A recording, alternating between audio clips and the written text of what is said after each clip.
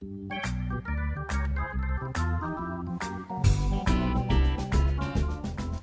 to the Baseball Neighborhood. I'm your host, Tavi, and this week we're going to talk about the Colorado Rockies.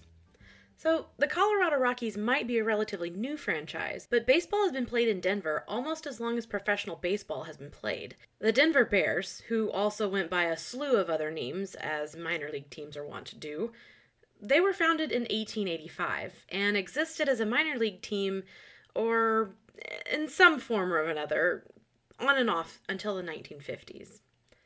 In 1955, an official AAA team was formed and called the Denver Zephyrs, and they were affiliated with just about every American League team at one point or another. When the Rockies came to town in the 90s, the Zephyrs moved down to New Orleans. While they were located there, for a time, they were known as the New Orleans Baby Cakes. When the team relocated to Wichita, they changed the name. Anyways, you may remember from previous podcasts that Denver was brought up often as a possible relocation or expansion city, including in that ill-fated Continental League that was really just kind of about getting the Mets into New York. Anyways, a few different teams made noises about moving to Denver. Apparently, during the Pittsburgh drug trials, which we will absolutely talk about in a future podcast, the Pirates considered a fresh start in Denver, but ultimately decided to stay. And of course, the A's were rumored to be coming to Denver, but they eventually settled in Oakland. The quest for expansion actually started in 1985, when players and owners agreed to a new CBA. At the time, the American League had two more teams than the National League, the addition of the Denver Rockies and the, at the time, Florida Marlins. That evened up the numbers. Even before the team was formed, there were ownership issues.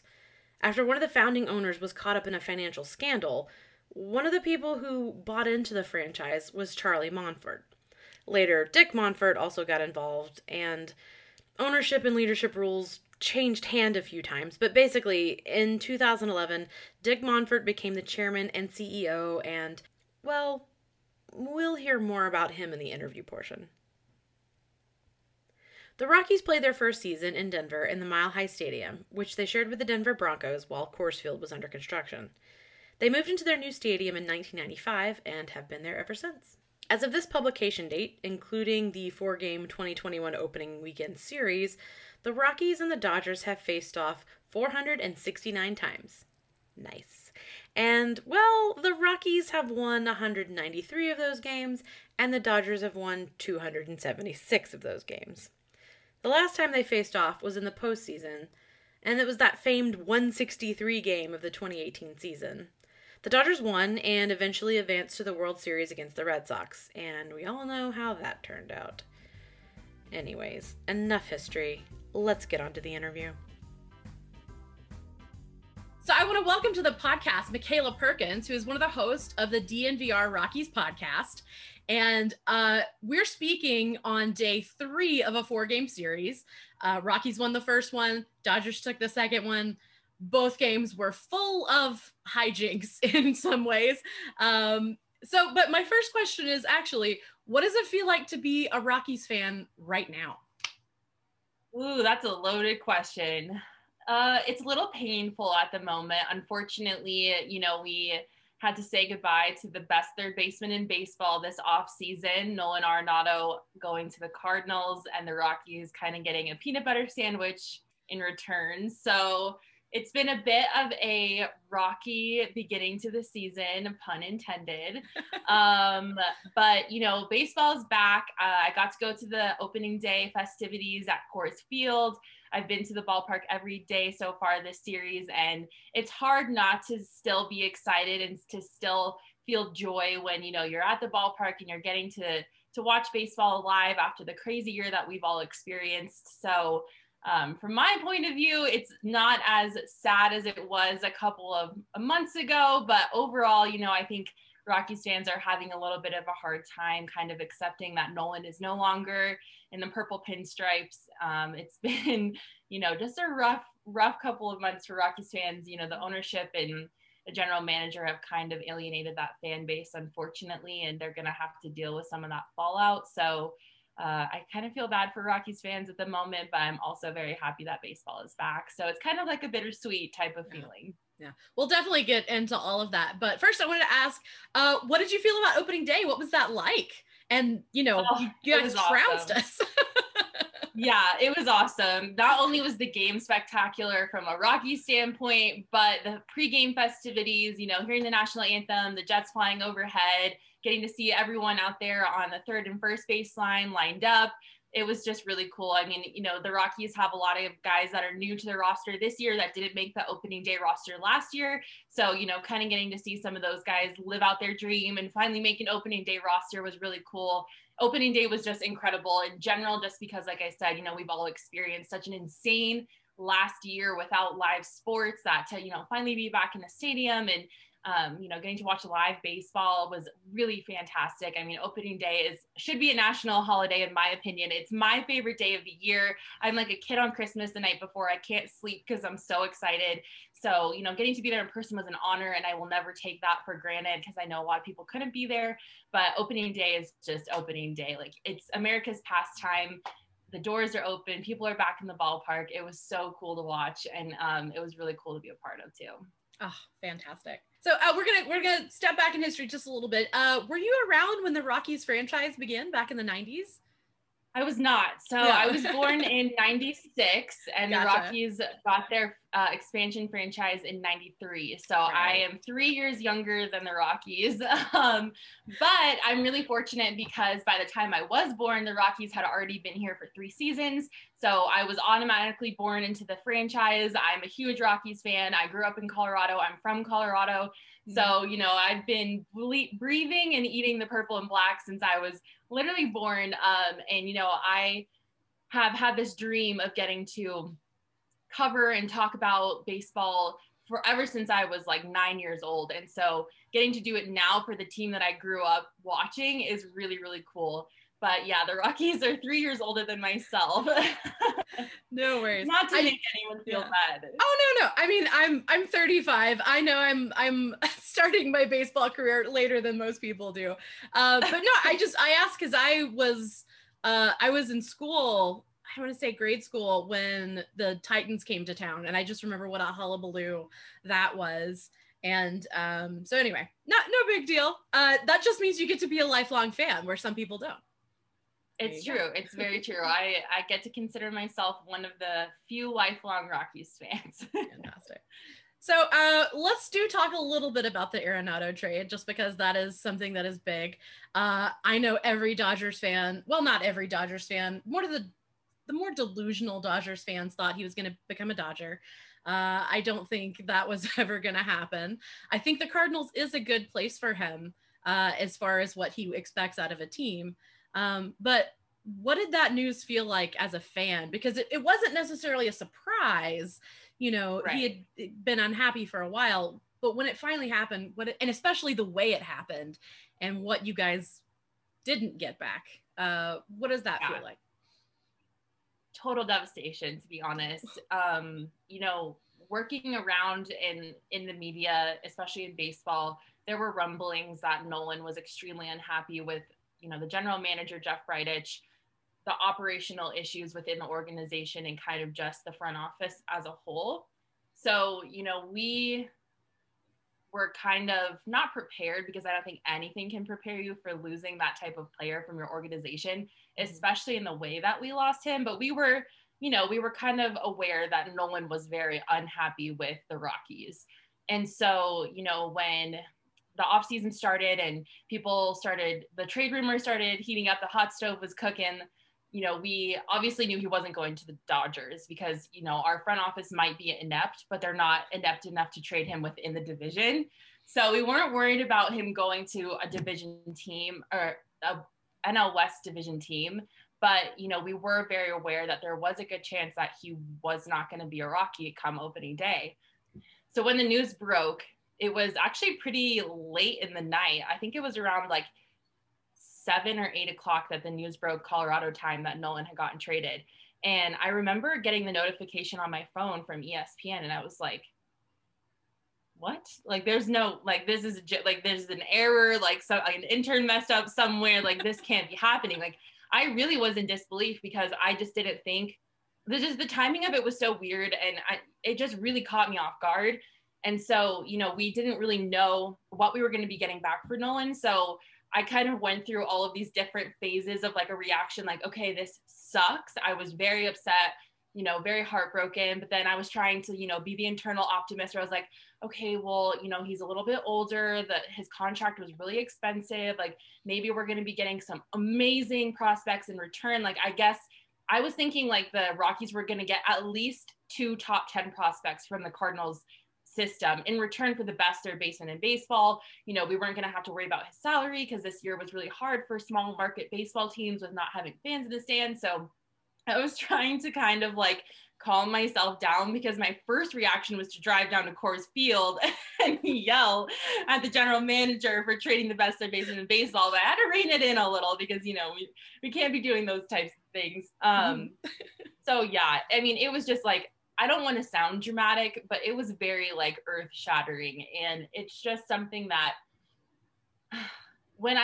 after the news had broke and I kind of had a day or two to sit with it, like I went through all the stages of a grief process. I was mad, I was sad, I was in denial, I was upset. And then, I kind of started to feel okay with it. And then we figured out what we got in return. And then it just went all the way back to the mad and angry stage because, I, to be honest, hadn't even heard of 3 of the 5 prospects that we got back for Nolan. So, Austin Gomber being the only person that I really had any knowledge of just because, he got a little playing time in the major leagues last season. Mm-hmm. So it was just very hard to swallow. I don't think I'll ever really come to terms with it. And, I've talked to a couple people now on different podcasts about this situation. And I truly, truly believe this was the worst trade in the history of baseball. I'm sorry, Babe Ruth, you got to move over. You got to take your second place seat now because this seriously, in my opinion, is the worst trade in the history of baseball. Not only did we give up the best third baseman in baseball, we also had to eat $50 million of that salary, and we didn't get hardly any prospects in return. I mean, a lot of the guys that we got back are going to be stuck in the minor league system for a couple years. Like the only person who's contributing to the team now is Austin Gomber, and we don't really know what he can do. I mean, he's the last pitcher in the rotation or 4th pitcher in the rotation. So, it's not like we got all these great prospects in return. And I just don't think there's any way to justify it. Like any way you look at this trade, it's just bad for the Rockies. They got fleeced by the Cardinals. And, I know you mentioned earlier that it was a good place for Nolan to land. And I definitely agree.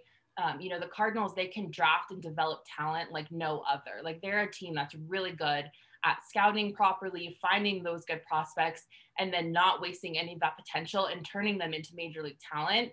And so, not that Nolan is a prospect, but the whole organization from top down just seems to run a lot better, a lot smoother than the Rockies organization does. And St. Louis is a baseball town. I was fortunate enough to go to a game at Busch Stadium before COVID happened, and those people love their Cardinals. Like it is a diehard baseball town, and I think they're really going to appreciate Nolan. I think Nolan's talent really got looked over in Colorado because Colorado's a small market team. It's an expansion team, so it hasn't been around as long as the Cardinals organization has. And, with the whole Coors Field thing, people were really kind of doubting Nolan's talent and trying to find ways to undersell him because of the altitude and the outfield at Coors Field and whatever else excuse they could find, where I don't think they're going to be able to do that in St. Louis. And I think Nolan's really going to be able to shine and finally get the recognition that he deserves because he is a generational talent. And I think he has a good shot at winning NL MVP this year. So I'm excited for him because I think, the Cardinals are a great spot for him to go. But I'm very sad for the Rockies, especially with all the things considered. And it was not a good day to be a Rockies fan when he got traded. Oh, I'm so sorry.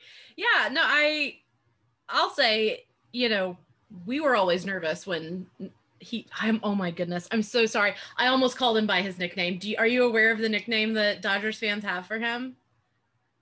No. We call him, and it is absolutely given with love, but we do sometimes call him Norman Avocado. Okay, I did not know that. It is a very loving, we absolutely respect his talent. We're very, very happy he's going to be on a team with him. But yeah, no, every now and then I sometimes call him Norman Avocado. I didn't give him that nickname. I don't know where the nickname originated, but through a certain subset of Twitter, that's his nickname. But again, give him with love, because we really do like watching him. Any player who plays like that, no matter what team he's going to be on, except for maybe like, that one, we're gonna love and respect. So let's talk a little bit more. So you mentioned the fact that you got back a bunch of prospects. Given what you know about what's going on in the organization now after that Athletic article and a couple other things that have come out, do you have faith in your farm system to be able to turn these? You're already shaking your head. What's going on there in the farm system? I wish I had a concrete answer, and I think if I did, I would be actually working for the Rockies. But I think it's unfortunately a combination of a lot of different issues. The Rockies have the 27th worst farm system in baseball going into the year 2021. Last year, they had the 29th worst farm system in baseball. And you would hope that when you traded the best third baseman in baseball, you could improve your farm system drastically enough to where you don't just move up 2 spots from the year prior. Obviously, that's not the case. And now we're still very much in the same position that we've been in for a while, where our farm system isn't anything to be scared of. Like, it's really frustrating because not only does the big league roster not really reflect anything to be excited about, but then also our future doesn't either, because we don't really have a good farm system or anything to look forward to. And, I think at the end of the day, a lot of the blame falls on ownership, because, the owner who, obviously he owns the Rockies, and, minor league teams operate very independently from the major league system. But I just think there's a culture within the entire organization that is not conducive to drafting and developing talent. And, our analytics department is non-existent. Was it 2 people? No, yeah, I was gonna ask about that. Yeah. It's a 2-person analytic department, and not only is the size of it the issue, but the fact that the general manager doesn't listen to the people in the analytic department is another issue. So I think, the ownership and the culture of the organization is an issue. And then I think the general manager is a huge issue. In the Athletic article, not only were the people in the analytic department working as clubbies overtime after they had done their normal 9-to-5 job, but then they were at the ballpark until 2 a.m. doing a clubby job, not getting paid for it. So that obviously is another huge issue, but I think that's, again, an organizational issue. They didn't want to pay part-time people to be clubbies. They just wanted to cut corners and save money and make people do a job that they didn't sign up for. But, they had spent all this time doing the job that they had been hired to do, and then taking their analysis and their reports to general manager just to be ignored. Bridich, there were multiple instances in that article where Bridich asked them to do something, they did it, and then he did the complete opposite of what their report found. They were talking about the Ian Desmond situation where, he asked for a list of people who would be good in this position, and Ian Desmond was last on the list. And then Ian Desmond gets a contract extension and is the first person that he wants on to play that position after the analytic department said, I don't think that's a good idea. So, I just don't think Bridich is the person to be the general manager of this organization. I don't think he should be a general manager anywhere. Unfortunately, there are some things about his personality that rub people a wrong way. Like, I think he takes the fact that he graduated from Harvard very seriously, and he doesn't let people ever forget that he graduated from Harvard. And he kind of has to be the smartest person in the room. Otherwise, his ego kind of gets a little hurt, and he is very egotistical and can't really take any outside advice or outside opinions if it's not something that like he thought of himself, because he has to be the one that's in control. Mm-hmm. So, I think it's just, it just starts with the top. It's a top-down issue. They don't have the right owner. They don't have the right general manager. And unfortunately, the owner doesn't really seem to want to fix any of those issues.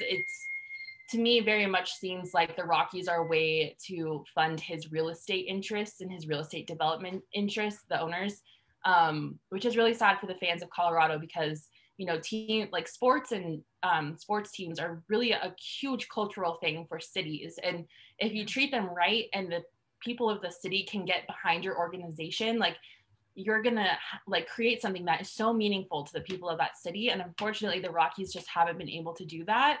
And like I said, I really just think it's a top-down issue. Like if, you know, the owner and the general manager were two different people who really cared about winning and wanting to put a winning product on the field, our organization would reflect that. But winning is not their priority. Their priority is making money. And that's really sad for Colorado. Yeah.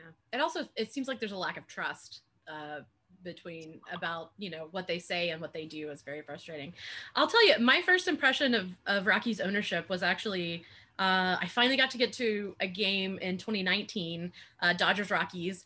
And during the 7th inning stretch, they were just like flinging Cracker Jacks down at people in the crowd from ownership box. And I was like, that's a choice. That's a weird choice to just fling it. And everything that I've kind of seen since, that's kind of the thing. It's like, we're up here, we're these people, you, the people out there, just are going to deal with what we have. And I remember thinking back on that one act of like being very symbolic of kind of how they operate is like, we have the power, we're going to dole it out in fits, and we're not going to really pay attention to where we're flinging it. Yeah, not to get too political, but it's very Trump throwing paper towels at hurricane survivor-esque energy. You're not wrong there, actually. You're not wrong. So what if fans, I mean, you've given your opinion. Do you think that most fans know what's going on? Do they care? Because that was big news. That was big news. But some people like to not care and not focus on it. But what do you think is going to happen? Like, is it going to reach a tipping point at some point? That when is it going to start to affect those numbers you're talking about? Yeah, I mean, no, the people here really care. Like when the news first broke, like it was an outrage. Like people set up a memorial type thing outside of Coors Field for Nolan. Like it's been a big deal, and like it's still a big deal. Like people are still talking about it. Like people are boycotting. They're not going to Rockies games. Unfortunately, it's not enough of them to hurt Dick Monfort's wallet. So, you know, in order for things to change, it's going to take hitting rock bottom. And unfortunately, we haven't hit rock bottom yet. I think, you know, there's still some pieces on the team that get people excited, like Trevor Story and Charlie Blackmon. Understandably, they're great players. Right. And unfortunately, you know, I think what contributes to the issue is like Denver is not like a die-hard sports city. A lot of the teams that are here haven't been here for very long, or if they have been here for long, they haven't had a lot of success. So like the Nuggets, they've never won an NBA championship before. You know, the Avs have had 2 Stanley Cup wins, but they were both in the 90s and in the early 2000s. So they haven't been good for almost 20 years. You know, the Broncos obviously are kind of an outlier. Denver is very much a Broncos city. Like everyone is a diehard Broncos fan, but they kind of swap other team franchises for like baseball or hockey or basketball. And since the Rockies are also relatively new compared to other teams, a lot of people, you know, Denver's a transplant city. A lot of people move here. A lot of people aren't from here originally. So they move here and they bring their allegiance to the team that they were already fans of when they get here. So, you know, when the Dodgers are in town, you know, pre-COVID, half of the stadium is blue because, you know, half the people in Colorado are from California and are Dodgers fans. So, you know, unfortunately, Denver has that working against them of being a transplant city. And so, you know, people like this would never fly in St. Louis. Like this would never fly in New York. Like this type of stuff would never happen in those types of cities. But I think because of the culture that we have, it's more permissible. And like, you can't change that, right? Like you can't kick out all the Texans. You can't kick out all the Californians. Like you can't make only people who are Rockies fans live here in Colorado. So, you know, that kind of contributes to the issue too. And, you know, I don't really see anything changing until we really hit rock bottom. And unfortunately, like I said, that hasn't happened yet. Like I firmly believe Trevor Story is going to get traded before the deadline. So there's another piece gone. And at that point, like you have to tear down. and you have to start a rebuild. But I don't want Jeff Bridich being the person in charge of that rebuild because I don't trust him at all. And we also don't have any we don't have an analytic department. So like, who's gonna be the person that's gonna negotiate trades and like start looking towards the draft and trying to figure out who they're like, it just is a whole mess. Like they're really, it's like a toxic cycle that like we haven't broken yet. And like, we have to figure out how to break the wheel because I think as long as Dick Monfort's making money, there's no reason for him to change anything. And, you know, if like fans from other teams are still coming to Coors Field and they're still going and still paying for tickets, like, you know, it's just, you know what I'm trying to say? Like, no, it's I get all it. just like a giant cycle. And like, it's so hard to break that cycle. But I think if, you know, Trevor Story gets traded, they start a rebuild, and then they are like 2018 Baltimore Orioles bad, then I think that is kind of when hopefully things will start to change. You know, the Rockies are one of the very few baseball teams that don't have a president of baseball operations or a CEO. So the only people really making decisions are, unfortunately, the general manager and the owner. In that Athletic article, it was revealed that Dick Monfort was the person who was negotiating the business side of the deal while Jeff Bridich was doing the prospect side of the deal. And I never in my life have heard of an owner of a baseball team being that involved on the operational side of stuff where he's negotiating the business side of a trade. Yeah. Like, so, I mean, in order for things to change, I think the Rockies need to be really bad. People need to stop going to the game because the product isn't great. Monfort either needs to take a step back as the owner, because I don't think Monfort's going to sell the team. I think it is intended to be like a family thing. So like his son is going to take over after Monfort kind of steps down. So I think, you know, Monfort either needs to step down and let his son take over, or he needs to hire a president of baseball operations and CEO to make those decisions so that he can just kind of be like an omnipotent figure way off in the distance, not involved in any of the decision-making processes. And then we need a new general manager desperately. And so I think until, you know, all those things happen, I think we're just going to kind of be stuck in this limbo where we're kind of good one year, we're kind of bad another year. Maybe we make it to the playoffs, maybe we don't. Never really bringing in any big free agent names, but like signing guys that are kind of like at the end of their career. It's just, it's a mess. Yeah, no, I get it. So moving off a little bit of ownership, but knowing what you know about ownership now, how does that color your opinion of Bud Black as a manager? I feel bad for him. I really do. I don't really think, you know, fans can put much of the blame of the issues of the Rockies on Bud Black's shoulders. You know, obviously, if a game is happening and there's a questionable game decision that, you know, he pulled a pitcher too soon, or he left a pitcher in too long, or his like lineup decision just didn't make any sense, like then I think that's when it's okay to be mad at Bud Black. But I think to be upset at him for what's been going on is putting the blame on the wrong person. You know, a manager in baseball is kind of different from the other sports because, you know, they very much have to work with the roster that they're given. Like, you know, in football, the head coach kind of gets to work with the general manager in making some draft choices and, you know, some trade choices and all that stuff, which I'm sure Bud gets to kind of put his input in, but obviously nobody's listening to him. If you know, if Jeff isn't going to listen to the analytic department, he's not going to listen to Bud Black. And so, you know, unfortunately, I feel really bad for him. And the previous general manager, Walt Weiss, was in a very similar situation where, you know, he really did not get along with Bridich at all. Like there were some major relationship issues between those two. And Walt walked into Monfort's office and was like, it's him or me. And unfortunately, Monfort picked Bridich and Walt walked out. So, you know, I think being a manager of the Colorado Rockies is a very, very difficult position to be in. And I feel for him because he's got to work with what he's given. And he's been given the short end of the stick, to put it nicely. Yeah. So I feel for him. I do. I don't envy his position. I don't envy his job. And yeah, it's a hard thing to be in his shoes. Fortunately, you know, outside of all the organizational issues, the people on the team are people worth cheering for, and they're all phenomenal human beings. And so thankfully, you know, at least he's got some good humans to work with and to kind of soften the blow of his unfortunate job. But yeah, it's not a great time to be Bud Black right now.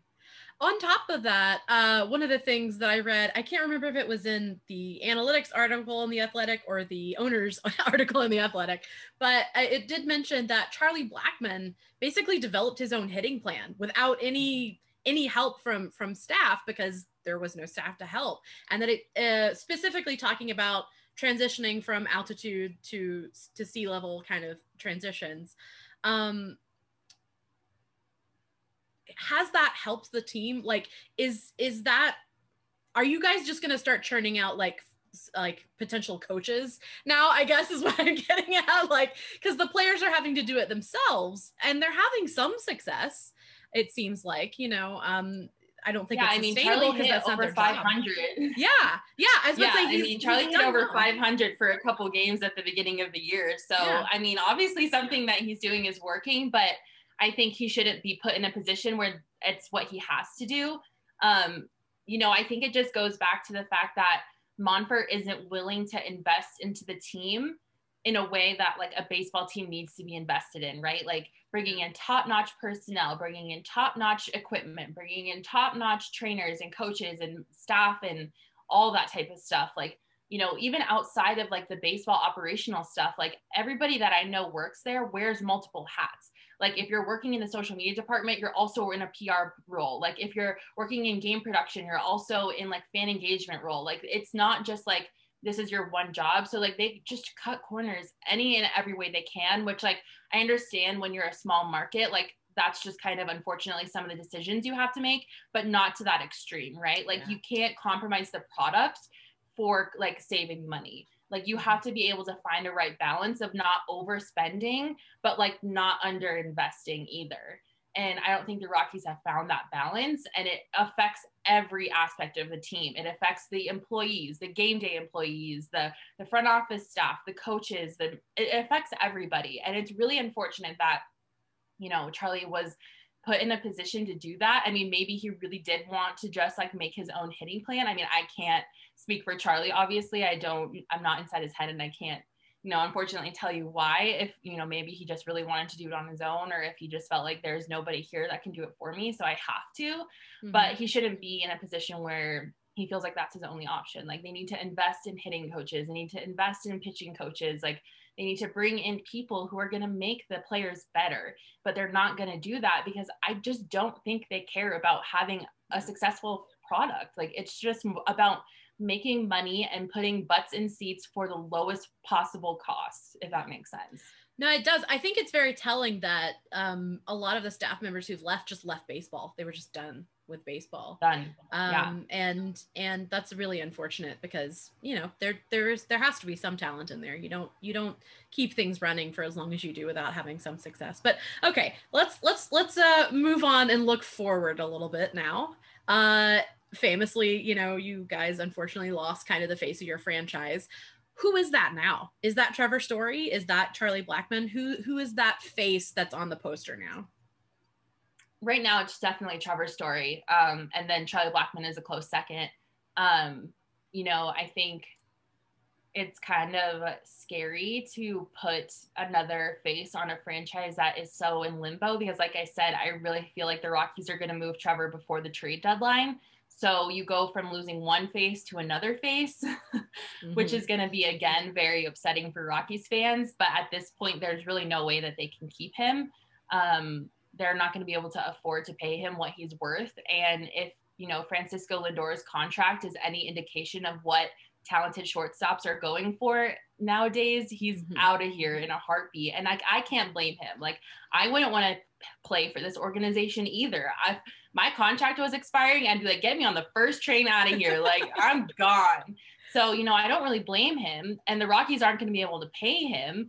And, you know, so it's sad to say that like their now face of the franchise isn't going to be the face of the franchise come July, which is so crazy to think about. And, you know, if Trevor moves, then why would you hang on to Charlie? Why would you hang on to German Marquez? Why would you hang on to Antonio Senzatella? Like, it's just, I think we're witnessing right now the slow disintegration, I guess, of the Colorado Rockies as we know it. And it's really sad because Rockies fans don't deserve that. And I think they're in for a rocky ride coming up Again, pun intended. But yeah, I mean, if I had to pick a face of the franchise who I think is going to be, there for longer than the trade deadline, the Rockies have some younger guys that are coming up now. Josh Fuentes, who is Nolan Arenado's cousin, as we all like to be told by ESPN on the broadcast. All the time. Josh Fuentes looks really promising. Rogers is hurt right now, which is really unfortunate because he was kind of their top prospect in the system before, he got injured during spring training. Sam Hilliard is looking great as an outfield prospect. Raimel Tapia is awesome. So there's guys in the system who are going to be here just because, they still are under contract for a while. I'm sure they're not very happy about it, but they really don't have a choice. Yeah. So I mean, there's some younger guys that are going to still be here that are worth cheering for. I think everybody on the roster is worth cheering for, but they're just not the same. They're not at the same level that like Trevor Story and Charlie Blackmon are. So. Well, and it's kind of hard to ask. It's unfair to ask that of them when they don't have the support to become that. Who knows what potential they have if they're not getting the right support and the right training, the right, if no one's telling them how to look at their swing, it's not fair. Okay, baseball fans, here's a completely new and original commercial that you've never heard before, okay? Maybe. Don't quote me on that. Fun fact, that meow is actually my roommate's cat, Florence. And Florence, she disapproves of everything except this podcast. She's actually a really big fan. Anyways, back to the show. So who do you think is your most underrated player right now? Like, who do you think is going to maybe have a breakout season for you? Raimel Tapia, for sure. Yeah. He's going to win a batting title this year. He is awesome. I mean, I think if, opening day was any indication of what we have to look forward to from him, like we're going to be in for a treat. He is a great leadoff hitter. He's great in the outfield. He is quick. He can steal bases. He can cover large areas in the outfield defensively. He's got a rocket arm, and he's got a beautiful swing. He's really, really good when he's in the batter box. And I don't think really anybody outside the state of Colorado who isn't like a diehard baseball fan really knows about him, which is so crazy to me because he really is so talented. He is. If he doesn't win a batting title this year, I will be shocked. So I think Raimel Tapia is for sure up there. And yeah, I think people, if you don't know the name because he's going to be really good.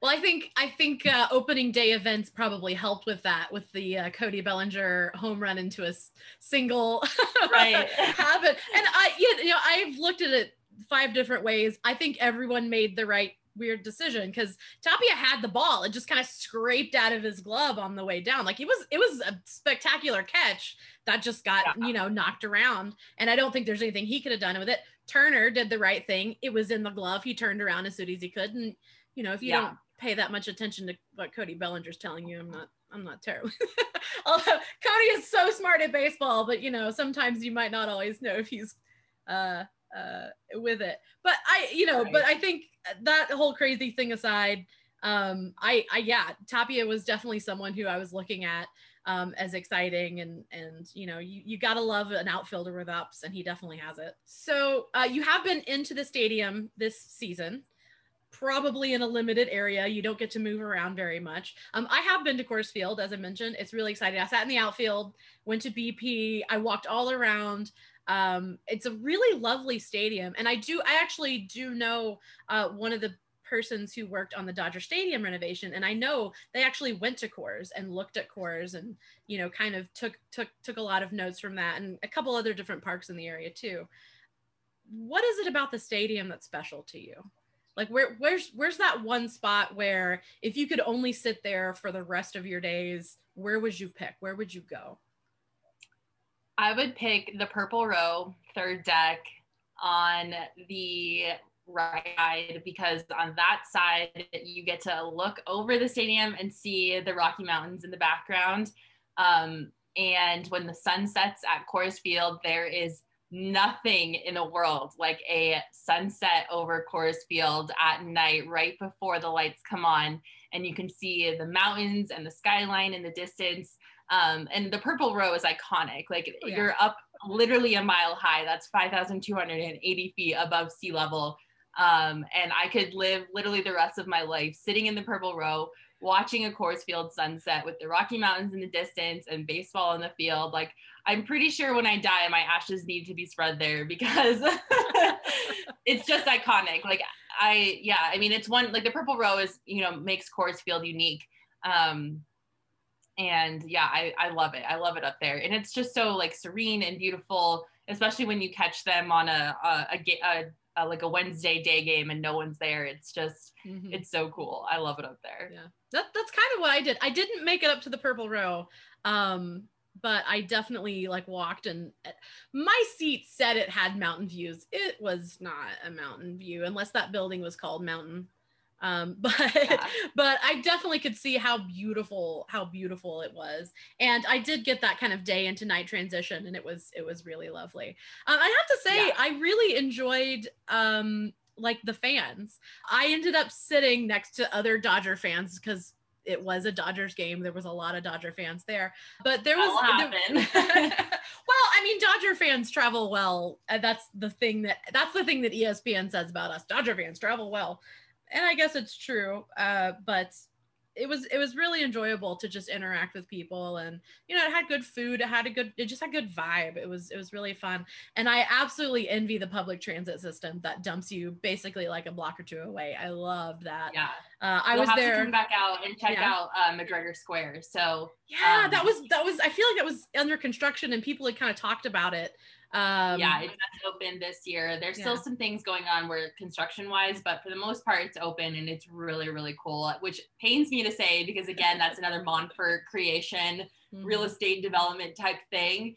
But I mean, look, like Dick Monfort is a baseball owner, 0 out of 10. Dick Monfort as a real estate developer, 10 out of 10. Like the stuff that he's built and the way that he's invested in lower downtown specifically has been awesome. And a lot of the things that he's done just for the city, like outside of baseball, has been great because he really has contributed a lot to kind of changing the culture around like lower downtown and around Coors Field. So McGregor Square is really cool. Obviously, I love it because it's named after the iconic Kelly McGregor. So you'll have to check it out. It is really cool, I have to say, as much as it pains me to admit. Well, I mean, that's almost more frustrating because if you got someone in there who did know baseball and did make good decisions, it would be a dream.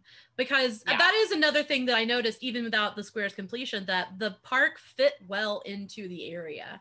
And, here at Dodger Stadium, we're like literally in a ravine away from everything, which is fun, but I hate it. I think I went 2 summers ago, and I swear whoever decided to build a ballpark on a ravine with one entrance and one exit had to be a man, because that was a horrible decision. Well, horrible. We sat in traffic for hours trying to get into the ballpark. Well, there's definitely different, there's a lot of things that happened in our renovation, which, talking about the All-Star game, we were supposed to have the All-Star game in 2020, and there was a ton of effort and honestly a ton of love put into it.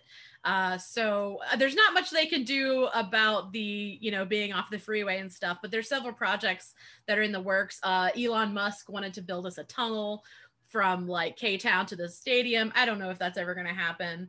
There's a gondola project that's supposed to be like a big sky tram from the main city hub into the station. Who knows? But yeah, that's the thing. I will say the stadium itself is a lot easier to get in and out of now.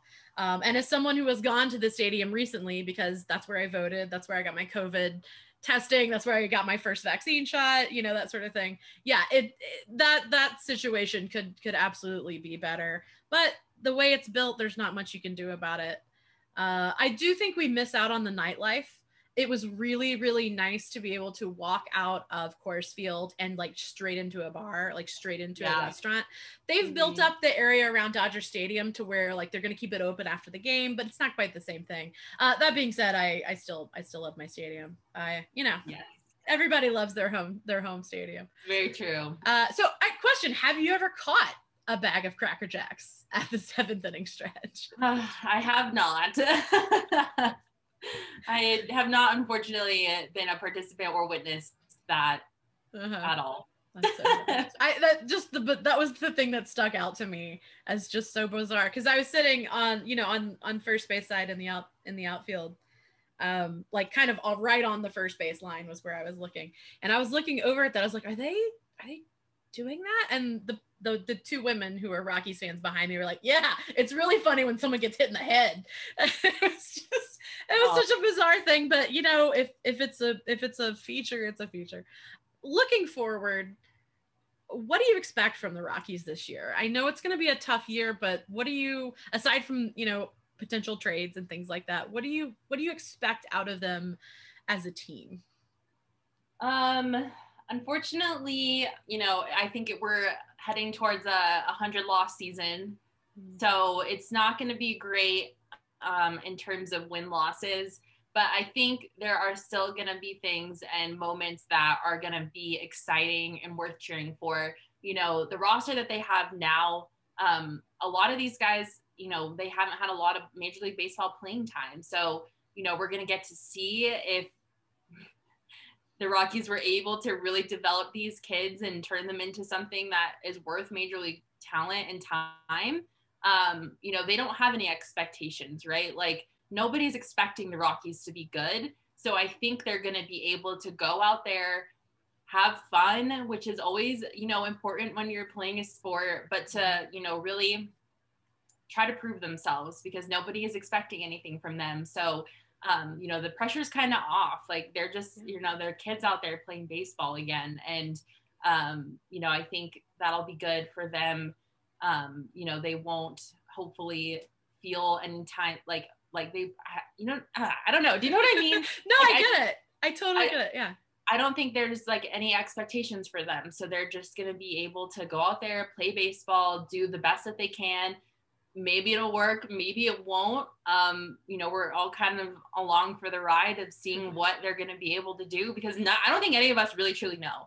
Like, we have an idea that Raimel is really talented. We have the idea that they've got some young pitchers coming up that might be able to help their tragic bullpen situation, but nothing is ever guaranteed in baseball. So we might be pleasantly surprised at some of these guys that, are getting some more time to shine, because, the focus isn't on Nolan, or it won't be on Trevor when he gets traded, or any of that type of stuff. So I'm not expecting a lot, but I'm still hoping that there are, and I think there will be, some of those bright moments that we'll all get to kind of get excited about, and guys that we'll be able to cheer for because they're good people and not just because they're good baseball players.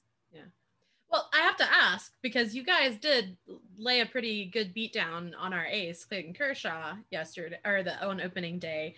Yes. Did that kind of change your opinion a little bit about it? Or do you think maybe like everyone was just kind of out for blood and ready to prove themselves? Do you think that's sustainable? No, unfortunately I don't. I think, it was the first game of the season. So, there's going to be some first day jitters. A lot of the errors and like the wild pitches that the Dodgers had aren't going to happen again like that. At least I don't think they will. I hope not. As much as it pains me, literally, or hurts me so bad to say, the Dodgers are too talented to let a game like opening day happen again. Like, there were errors all over the place, mistakes that were just like rookie level mistakes, like, wild pitches, fast balls, like all these types of things that you just don't expect from the Dodgers. And like I said, I think, it was the first real game of the year. So there's probably some spring training jitters still in there. Yeah. Maybe even a World Series hangover type of happening. Well, yeah. It's funny you say that, because a lot of, or at least it's been kind of said around, is a lot of the players don't feel like they actually won. Because there was no parade, there was no celebration. Like, they basically went back to the hotel and had beers, like, and then, unfortunately with the Justin Turner situation, even that was kind of overshadowed. And so I think a lot of them kind of feel, I don't want to say cheated, because they won and, that sort of thing. And everyone who's trying to downplay it is like, well, if your team won, you would think it was legit. Like it was the same, you know, that sort of thing. But I think they definitely kind of have a little bit of like, you know, it took so long to get, and then it was this year. And I don't think they anticipated how odd it would feel to win in that year. So I think they are absolutely on the goal. I mean, it's everyone's goal to win the World Series. Well, in theory. But I think they're definitely wanting to, they still kind of have something to prove. And I think they're wanting to come out for it. That being said, I think opening day was one of the things that is both wonderful and frustrating about the Dodgers is that they live and die as a team. Yeah. And especially after, and Turner, you know, is the heart of the team. And especially after he had that base running error, there was no coming back from that mentally. And that can be frustrating to watch the guys, you know, feed off each other's energy. Most of the time, that's a great thing because they're very good. But then something like that happens and you're just like, well, okay, we'll come back tomorrow. Yeah. And I think, you know, the Rockies played opening day like the type of no expectations baseball that I was talking about. Yeah. Like, yeah. They were honestly, just like, we're going to go with it. Like Chris Owings was like 3 for 3, a leadoff triple. Like it was just like, I think it was just like the opening day magic. And they were just playing with that, you know, that like the reckless abandon that I think that they're going to play the whole season with. Yeah. So as much as I would love to say that it is going to be undoubted sustained success, I just don't unfortunately see that happening. I think also yesterday was a good kind of, you know, I think yesterday was a true reflection of what the Colorado Rockies are, right? Like they're a bunch of unproven guys that are just trying to figure it out together. You know, they don't really have a lot of team chemistry because like a lot of the team is so new. Yeah. So, you know, where you're saying the Dodgers, like they win as a team and they lose as a team, like, you know, the Rockies don't really have that type of camaraderie built yet because they just haven't played together for a while. So, yeah, I just don't think the opening day magic is going to continue for very much longer, if at all. You know, they were getting no hit through the 7th inning last night and they were down 10 runs going into the 7th. So yeah. No, I getcha. Well, I enjoy Rockies games for several reasons. I mean, Arenado was one of them, but you know, I truly wish more success for you guys because like it's almost a selfish wish because like I want to play against good teams, right? And you know, you'll get to go against the Dodgers all season long, or sorry, against the Padres. Yeah. I know I'm sad because that's going to be a battle. That might be like a game 183 type of situation. Oh yeah, we're so ready for it. Yeah, no, that's what you want though. Like you want, you know, what's the, it's like a biblical phrase, iron sharpens iron. Like you want to play well. And also just, it's more fun to play against a team that, you know, there's more. I don't think anybody ever wants to see someone fail like horribly. Yeah. Like, you know, there's always going to be division rivalries and, you know, chirping and all that and whatever. But like when an organization is struggling as bad as the Rockies are struggling right now, it kind of takes away, like you were saying, like that fun divisional competition. And it just is like a pity factor. Like you're just like, oh, we have to play the Rockies today. Like, oh God, like I feel so bad for them. And like, you just don't ever want to see that. Like you always want to have like that fun competition. And unfortunately, I think our front office has taken us out of a competitive sphere. And so now it's just like unfortunately a pity show whenever, you know, you have to play the Rockies, you're like, ooh. Well, I wish all the best for your franchise. And even though we're currently in a series, I will say, like, just this one time, go Rockies. Yeah, I love that. But yeah, well, we play again tonight. The series will be over by the time this airs. But yeah, we're still in a happy, hopeful mood. And thank you so much for talking with me. I really enjoyed it. And I really do look forward to the day when it's just a rivalry unmatched. I'm excited about that. We're coming for you one day, maybe 5 years down the road. But no, thank you so much. I love talking baseball, and I especially love talking baseball with other women who love the sport as much as I do. So thank you for having me on the show. I had a great time. Do you want to give us a little heads up of where we can find you online and where we can find your podcast? Yes. So I'm on Twitter at Michaela E. Perkins. That's my Twitter handle. And then I'm also the director of social media for our entire company, so DNVR Sports. So follow us on Twitter and Instagram at DNVR_sports. And then my podcast is on Twitter as DNVR_Rockies. So come check us out. We do post-game shows, pre-game analysis, all that good stuff, series wrap-ups, player interviews. We're at every game. So we are doing as best as we can to cover this beautiful mess that we have to look forward to. So give us a follow. Absolutely. Well, I better let you go. You better get to the ballpark, girl. It'll be fun. Oh, I know. Thank you so much. I really appreciate you. Bye. Thank you again so much, Michaela, for taking the time to speak with me. So by now, the Dodgers-Rockies series is over, and wow, was it a weird one or was it a weird one? Because it was definitely a weird one. A 2-run homer that became a 1-run single and an out. A dinger attempted robbery that became an inside the park home run. Fountains going off, and of course, cat on the field. The Dodgers only hit one official, it actually left the field home run in Coors Field. Weirdness all around, though we did pick up the series win. Next, we face off against the Oakland A's. And if you haven't heard our episode with Callie Sy, you really should check it out. She knows her stuff. Do you like the show? You should leave us a review on Apple Podcasts. Both the cool and the uncool kids are doing it, so you really have no excuse.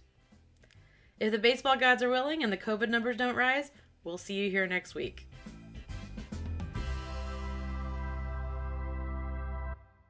Baseball Neighborhood is a production of Dodger Yard.